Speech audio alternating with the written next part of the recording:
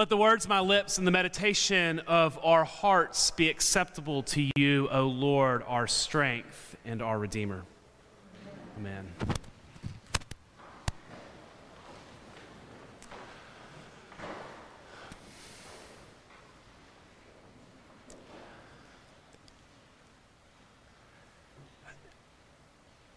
This is starting to feel a little bit more normal. It's the second time I have stood here today.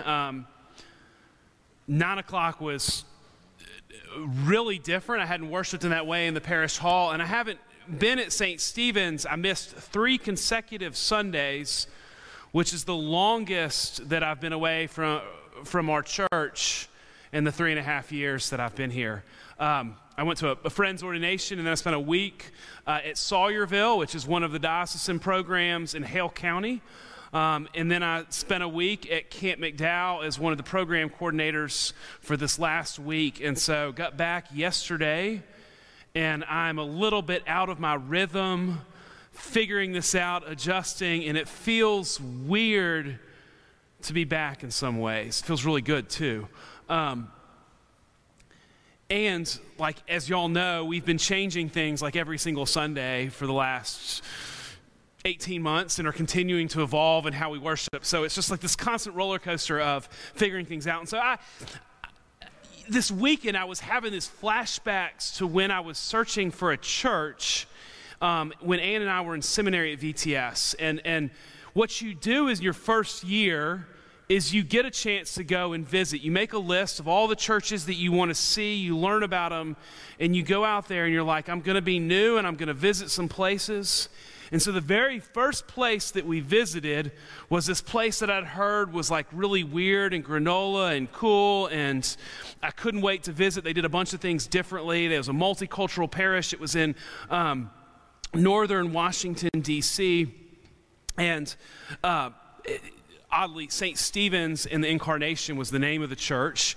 And so Ann and I woke up on a Sunday morning. We'd figured out when the service was. I drank way too much coffee, and then we began like the 25-minute trek across the river into northern D.C.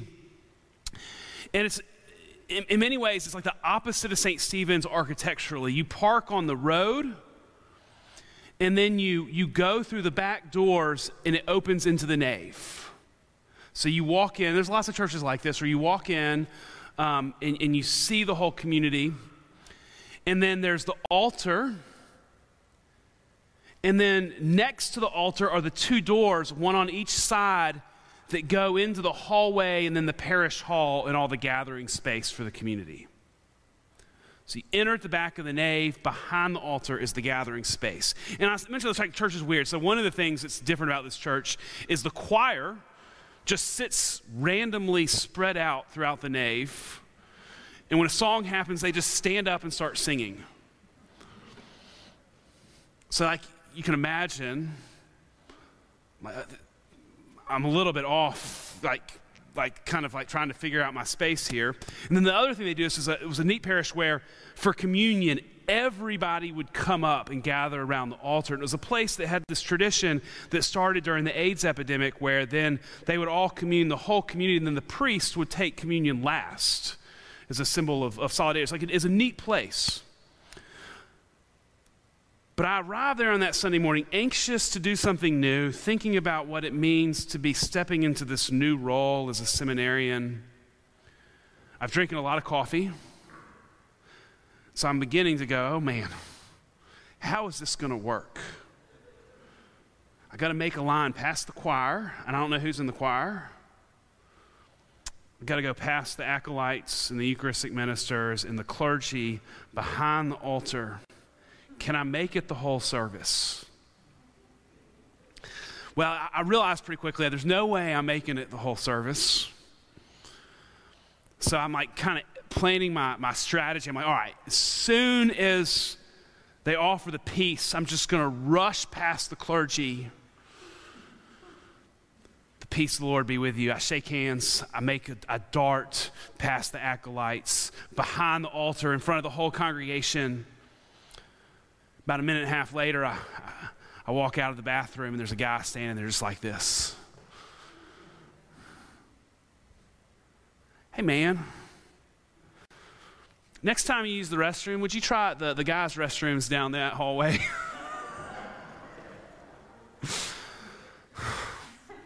Yeah, I'm already anxious enough being in a new place, and I don't think this is going to be where we're going to serve during seminary. Take communion, and that was the last time that I entered St. Stephen's in the Incarnation Parish. Thinking about that, because that thing's running in mind when you're gone for 3 weeks. Like, who's visited? Who's visited the church? How were they received? How were they welcomed? Did they find the bathroom all right? Wanting to kind of know, it was great to see some new faces at 9 o'clock, and hopefully they were warmly welcomed here in the past few weeks. But that story comes to mind because not only is it hard to do something new and to go someplace new, but it's also risky. Like, it's risky to go someplace new. It's risky to do things differently, to be stretched in that way. Today's gospel reading is interesting. Like, one of the places where some of the most provocative things in the text happen is at the Sea of Galilee that we hear. The sea is the same place where, when the disciples are learning that their mission in the world is more about fish, they throw the nets over and they bring in this gigantic catch, and it nearly swamps the boat, and then they realize that their mission is supposed to be different. It's the place where the disciples are in a boat that is rocking, and Jesus comes walking across the waters in a storm, and then Peter tries to get out of the boat, and he begins sinking and having that beautiful kind of image. And then in today's gospel, the disciples are with Jesus in the boat, and a storm happens. And he tells them, do not be afraid. Do you still not have faith? It's interesting. I mean, it's interesting. I'll tell you why it's interesting in a second. But you got to understand, the Sea of Galilee is not really a sea. It's a lake. It's not even that large. It's part of northern Israel, and from the bottom of the lake is where the Jordan River comes out and runs, and you hear all the stuff that happens south of that on the Jordan River, and it's green and lush, and you picture most of Israel being kind of the desert. On the across the lake is the Golan Heights, where you hear about a lot of the conflict between Syria and Israel. And on the northern end is Capernaum, where Jesus goes across the lake to live for a few years. It's about a 30-mile hike around, so it's not a big place. But it's different from Alabama in the sense that, like, we know when the weather's going to get weird here. It happens, but usually James Spann has told us, and we're all paying attention, that maybe schools need to cancel, that we could have ice, or that dreaded T word that I'm not supposed to say around here. Like, that things are going to be rough. But the Sea of Galilee is a little bit different. Storms just happen, and they happen quickly without that chance to be prepared. Now, why that's significant is just getting on the water is a risky endeavor. So it's not that you're preparing for, you're always prepared, because you know that a storm could happen at any moment, and they happen quickly. So Jesus uses some specific language. He says, do not be afraid, which is different than saying there's nothing to be afraid of. Because getting on the water is risky. Getting on the water is risky. Doing something new is risky. Christian is risky. And in fact, what we've never really claimed before and we're having to claim now in new light, gathering with people is risky. And then we're kind of living in this interesting time where we have, like on the opposite end of the spectrum, says, no, we don't have anything to worry about anymore. And over here, we've got to be scared of everything. And yet what's missing from that conversation is that it's risky and dangerous to be alive.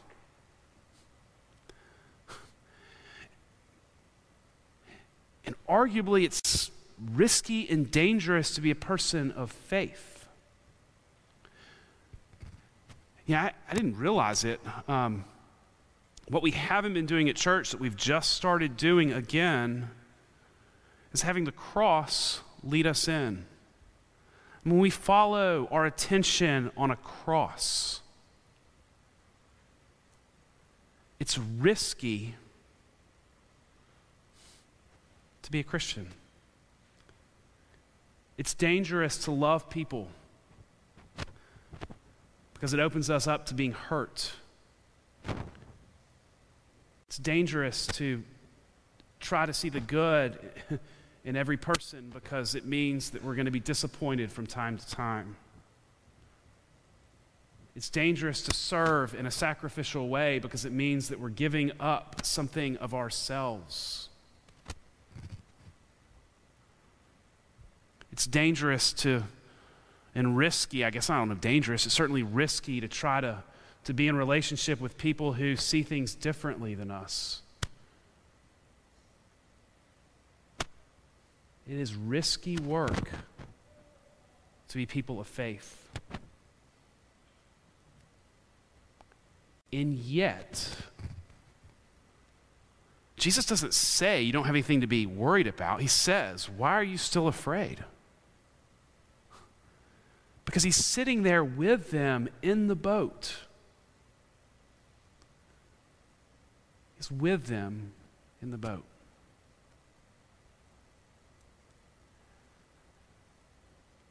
We are, like everybody else in this world, figuring out our own level of comfort, and we're making some changes in a couple weeks that are probably going to be uncomfortable for people. And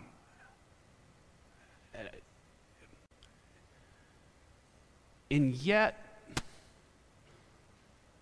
part of what it means to be faithful is to ask, what am I willing to do? What risks am I willing to take?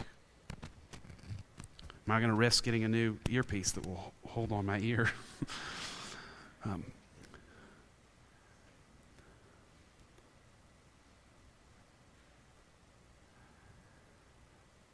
The profound part of this scripture is not the lack of recognition of what it is these disciples are being called into. It's that Jesus is with them in the boat to guide them, to comfort them, and to remind them that God is present in the midst of their risky lives. Which then begets the question, why are they afraid?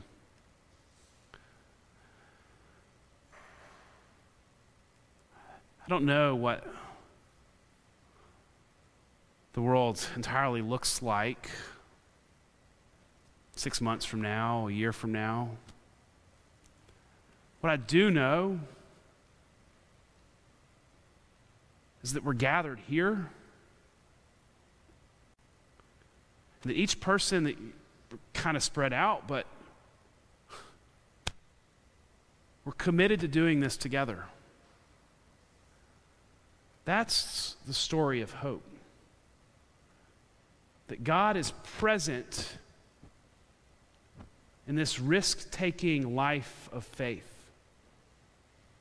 When we stretch to love, when we stretch out to reach out in service, when we stretch to do something new, to go and build a center in Woodlawn, to partner with a school in Haiti, to to gather and worship, that God is in the midst of that. To say, I'm with you. Do not be afraid.